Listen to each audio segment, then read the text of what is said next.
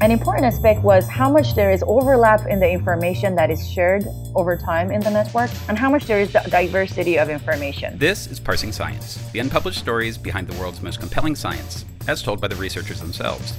I'm Doug Lay.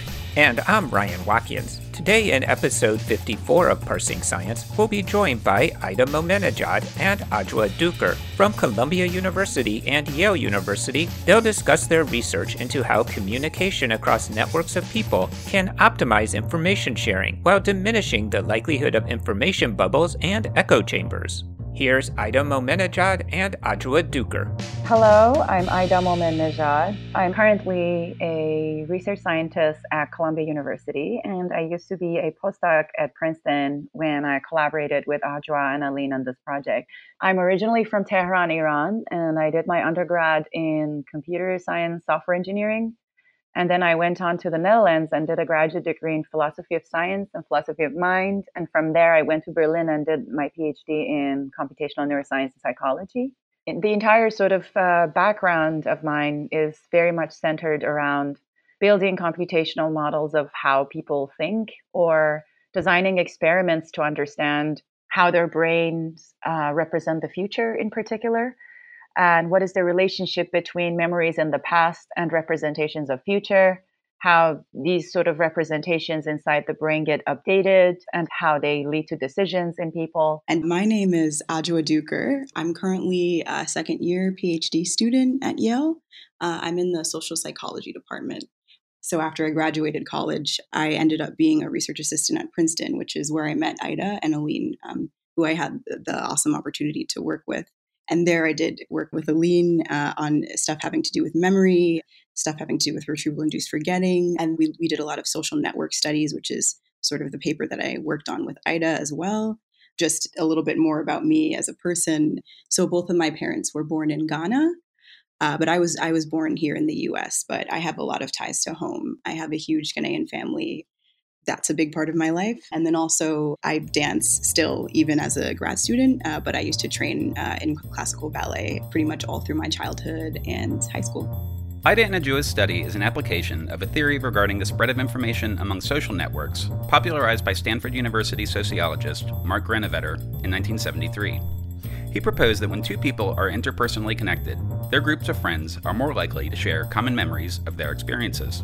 The model explains how close-knit clusters of friends can be formed both by the strong ties among groups of friends, as well as by weak ties that bridge between two or more clusters of friends. We began by asking Ida for an example of how such groups might share common memories of shared experiences in everyday life. Bridge ties is the term that we use because we find it a little bit more useful, especially in our condition. A bridge tie has only one connection. So it's like the connection that if you cut it, two clusters are going to get separated from each other, just like a bridge that connects two sides of let's say a river. So imagine you and your friends go and see a movie, and another group of people go and see a movie. And let's say that Ryan's groups of friends are not connected to Doug's groups of friends, and Doug and Ryan are connected to each other. If immediately after the movie, Doug and Ryan text to each other what they think of the movie, and then they talk to their friends, as opposed to first, they talk to their group and then talk to each other, the two groups of friends that are only connected to each other through Doug and Ryan are going to be more similar to each other. So the weak tie is Doug and Ryan because they're connected to each other, but their friends are not friends with each other. So each of them has a cluster of friends, but they're the only connection between those two clusters. So if they talk first to each other and then they talk to their own groups, their groups are going to have more similar memories of the movie as opposed to if they first talk to their groups and then talk to each other. But weak tie has other notions, especially in social psychology. It could be that the connection, they don't talk to each other that much. So there are other notions of weak ties. That's why we wanted to move a little bit from this Granovetter's initial notion that has two meanings in principle. One meaning of it could be that it's a rare tie between clusters that are not otherwise connected. And another meaning could be it's a tie between people who don't talk to each other as much, or a combination of the two. Next, Adjoa explains how she and Ida set up their experiments to mimic these kinds of within-group and between-group relationships that happen all around us. For this study, we wanted networks of 16 people. And so the way that they're all structured is that there are 4 clusters of 4 people within the larger 16 network. And so what Ida was saying before about weak ties, what that sort of looks like in our study paradigm is that you're mostly having conversations within your smaller cluster. So everyone who did our lab study, they had 4 conversations. Basically, everyone read a short article, and there are about 30 different independent items of information within the article.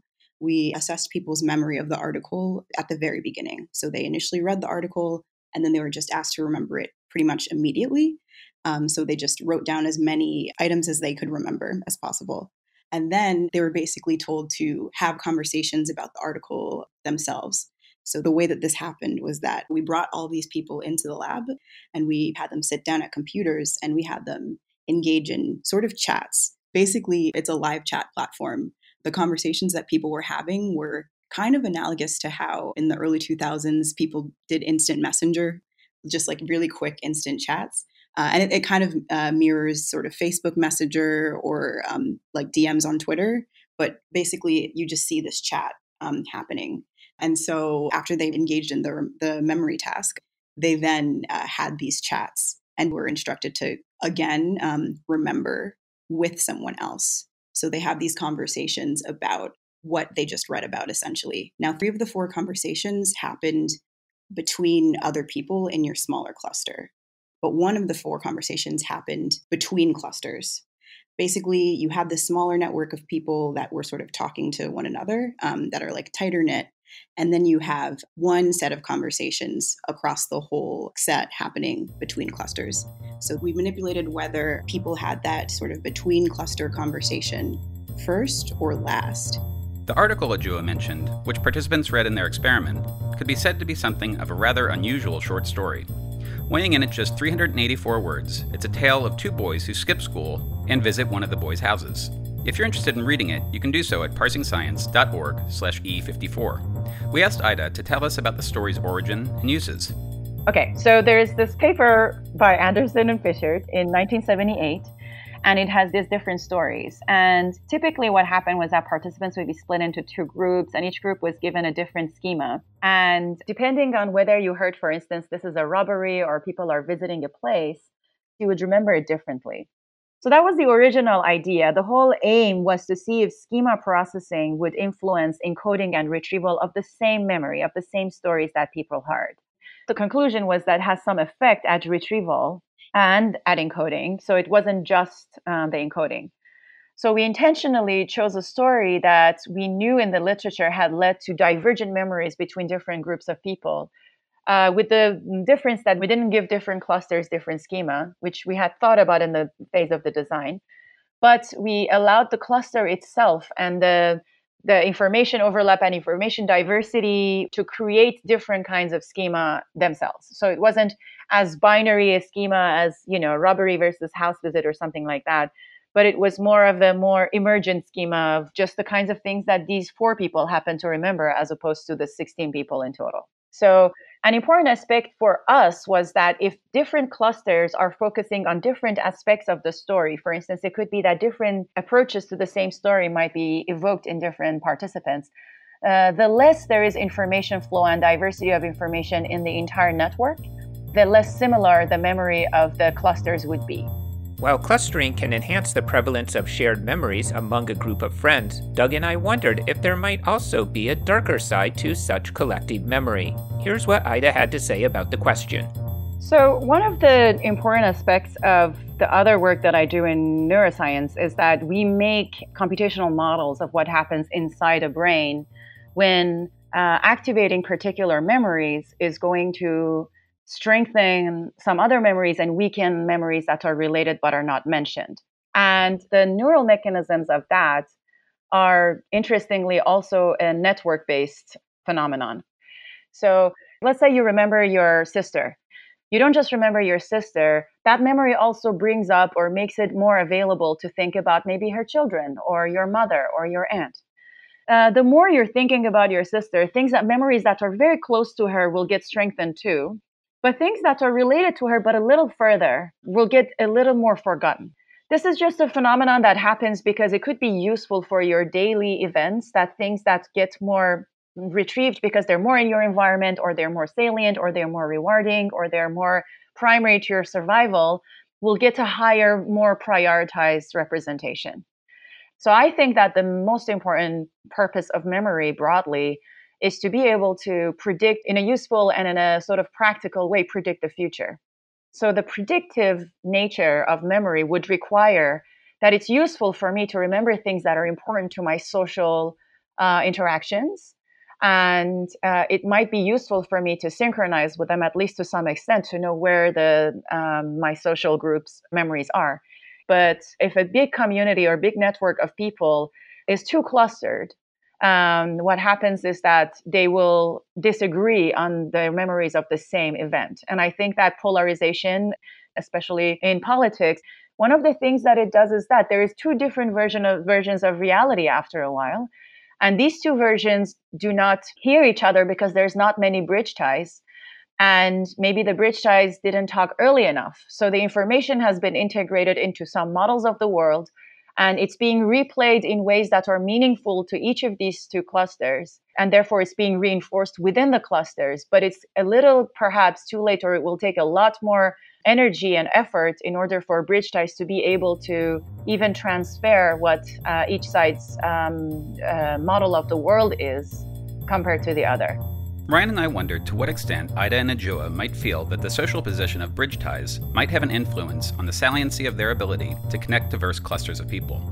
So in a way, there are some people that we allow what they're saying to influence our memory systems and restructure our memory systems a little more than others. And that depends on our social ties with them, especially given that a lot of human networks are very hierarchical. I think that it would be very interesting to also look at the effects of somebody who's in a position of authority. For instance, a lot of sort of orators and like famous people, like think about the MLK speech. There are some speeches that truly synchronize nations and even people in the world in terms of particular memories or significance of events, in spite of the fact that they didn't think so before. So some particular network positions, if somebody occupies them, so it could be a position of power, trust, or knowledge, or for some people who are religious, the religious authority, that person's sort of reminding of them might be more effective. And it could also have a negative outcome. It could be that the memory or the stories of a person who is in a kind of a dominant position would reshape the other person's memories.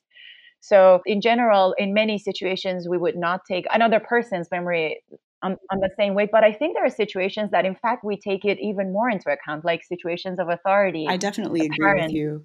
I think, right, the context is the key factor here, exactly. right? And that's what this sort of ties into when your representation is not particularly clear about something. So in the case of speeches, a lot, this authority figure or this figure of knowledge is often talking about something with great, like, painstaking detail about an event or some sort of past occurrence that it's not particularly likely that most listeners have thought about or engaged in any sort of rehearsal in great detail.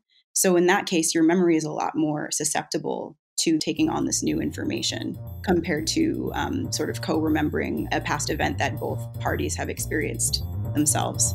Ida and Adjoa's study illustrates the importance of when people share information across different groups with which they interact. We followed up with Ida to learn about the potential policy implications and applications of their research.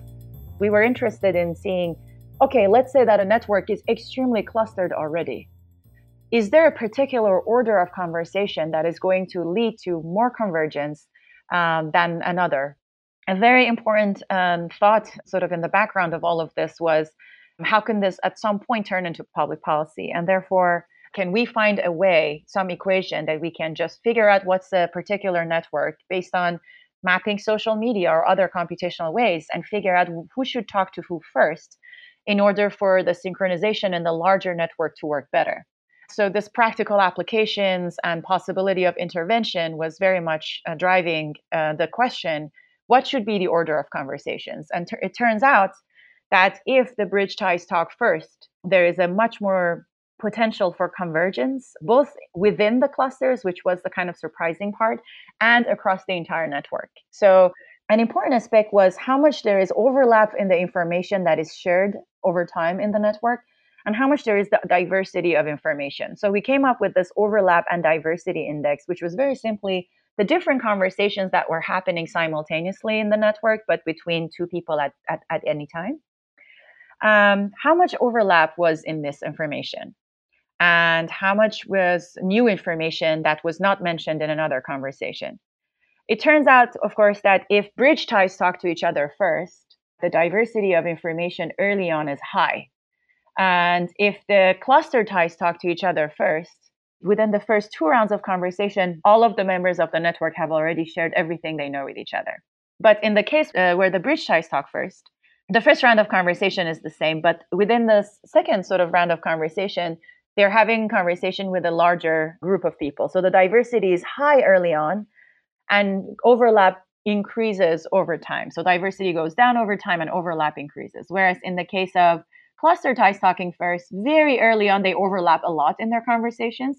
And people are very likely to repeat something that happened in the last conversation in the next one. And therefore, the diversity of information all of a sudden increases by a lot. And after everybody within the cluster has talked to each other, they start to talk to their bridge ties. Though their study was carried out via internet chat, speech is the primary vehicle by which people tend to interact in life. So, given what we had just discussed, Ryan and I were interested in hearing their thoughts on how we might apply their findings to this more common mode of communication.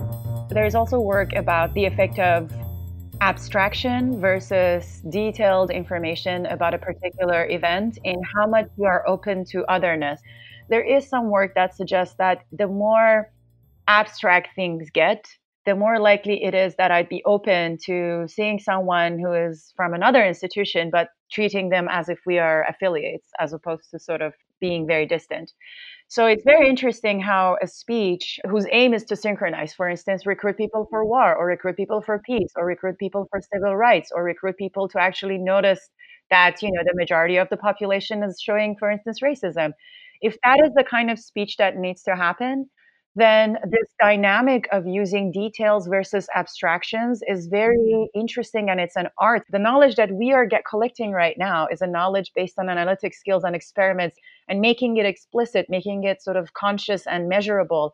But people have been using this. So something that is interesting to me is the kind of knowledge that is the know-how of this. Someone figures out when to use details, when to use abstractions, when to move from story to theory to back, and when to excite and when to empathize. So it's very interesting that there is different modes of knowing these things. For some of us, knowing that by means of measurements, and for some people is know-how. They have been somehow, the entity that they are, the human that they are, has been trained to use this algorithm. Their brain is using this algorithm, but if probably you ask them about what the algorithm is, I'm not sure if they could tell you. And I think there's something to be said about how you can leverage emotional salience in your communication to affect the information that people remember. So basically, like either rhetorically or directly referring to some emotionally salient events as a way to tie what's being communicated, the actual message. So maybe some sort of political message, maybe it's about anti-violence, etc. Tying that to an emotionally salient event will also probably increase the degree to which people remember what's being said and how they're thinking about the event itself. Ida and Adjoa's study was designed to end after the 4th round of communication among participants, with some groups just getting information for the first time from bridge ties. This led Doug and I to wonder what they believe might have happened had the conversations continued beyond 4 rounds. So round 3 is where they are similar to each other. And the reason for that is that in round 3, every person has had 3 conversations by this point. The 3 conversations that has happened, there's a much more potential for overlap between what are the items that are available, especially given there are many items, 30 items. Like there's by round 3, everybody has had 3 conversations. However, the conversation in round 4 is extremely different for the diversity index, because in one group, it's not really giving new information because now they're talking within their cluster and that information already has gotten there. So round 4 is where they differ again in the diversity and overlap both. But I think if it went beyond 4 rounds, I think that you would see that the diversity will gradually decrease for the bridge ties last, the cluster ties first. And the bridge tie's first condition, their sort of diversity is already very low. Probably it might go a little lower, but probably their overlap will go higher. I can maybe explain better what I was just saying with an example. We'll hear Ida's example after this short break. If you're enjoying this podcast, you may also like Parsing Science's new project, Science Pods. Science Pods is a curated collection of episodes from other podcasts that are handpicked for people interested in science. You can explore new science shows that will inform your research, guide your career, or maybe make you laugh at the absurdities of scientific life. You can subscribe at sciencepods.com.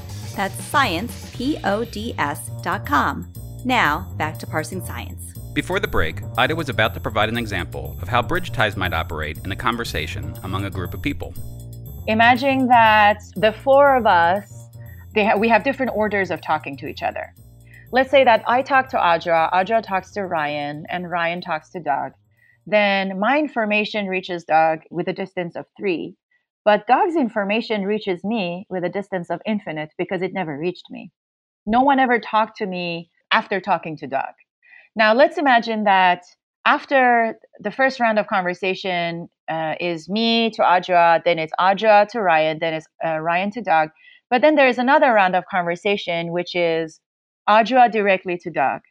So this means that my information reached Doug in 2 different ways, once with a distance of 3 and another time with a distance of 2. It was introduced later, so maybe it was a little more discounted, and there is some overlap between these 2 conversations. However, it might be that Audra just conveyed something that I had said that Doug hadn't heard already from Ryan. And then at another point, let's say that I talked to Doug personally. And what happens is that now there is 3 different ways in which my information from my personal memory has reached Doug by the end of these conversations.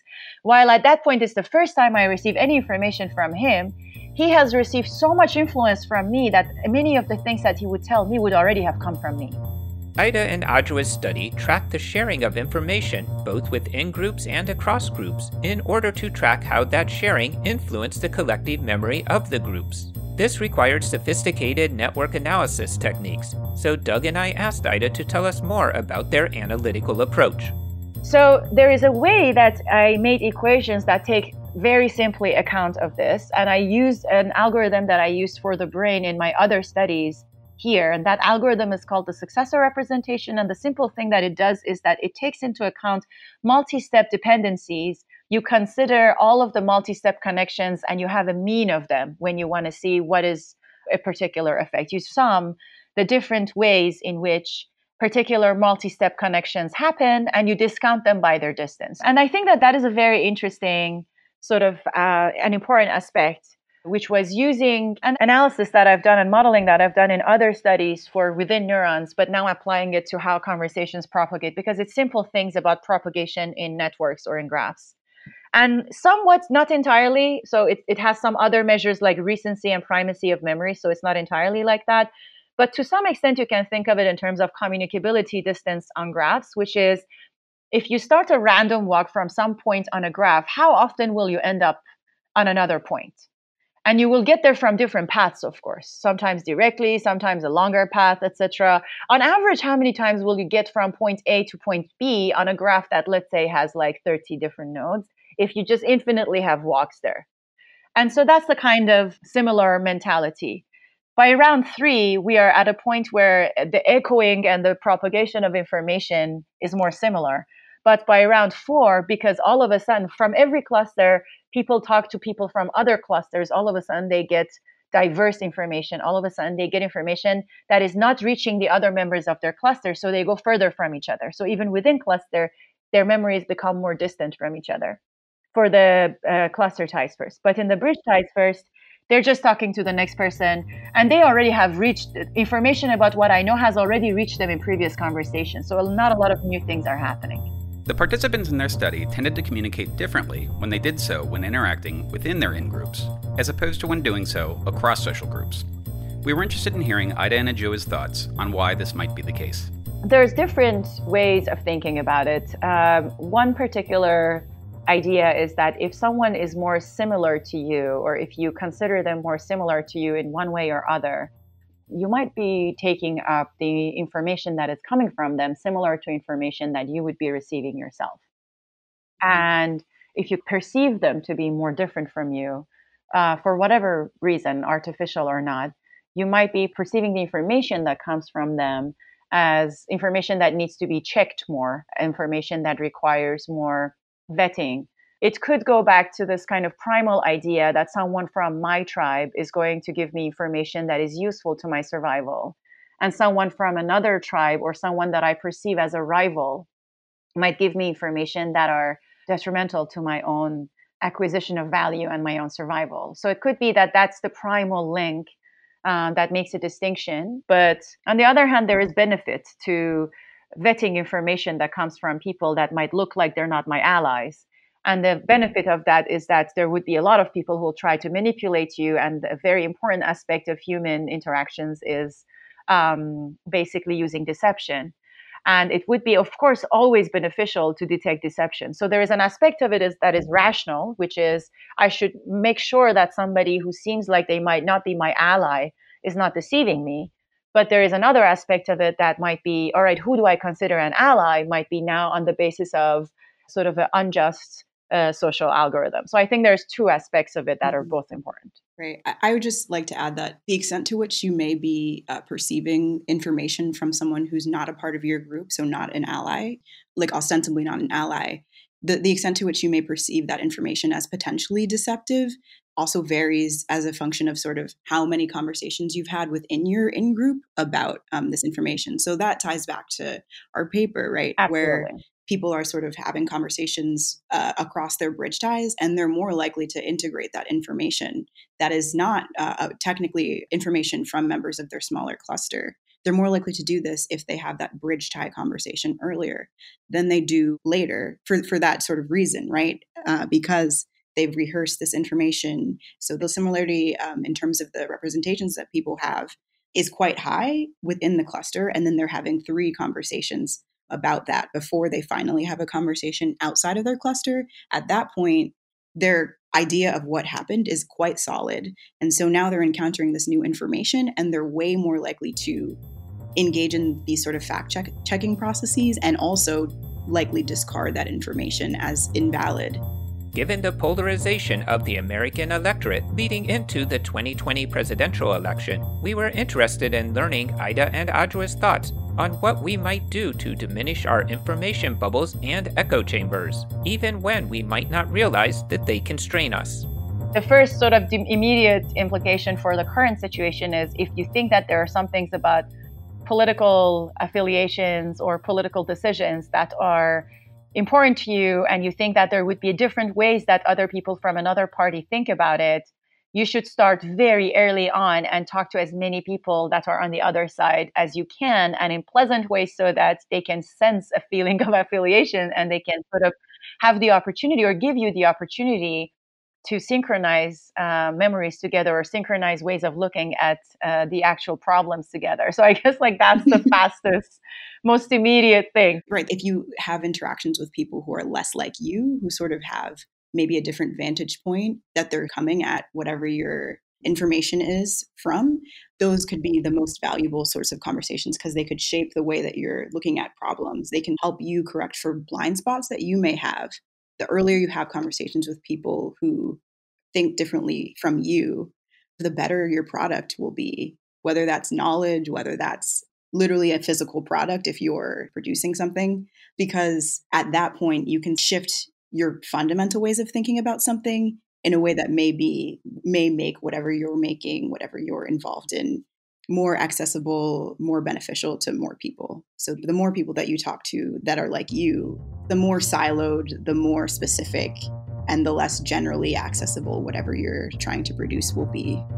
That was Ida Momenadjad and Adjoa Duker discussing their open access article, Bridge Ties Bind Collective Memories, which was published with Alan Komen on April 5, 2019 in the journal Nature Communications. You'll find a link to their paper at parsingscience.org/E54, along with bonus audio and other content we discussed during the episode. Reviewing Parsing Science on Apple Podcasts is a great way to help others discover the show.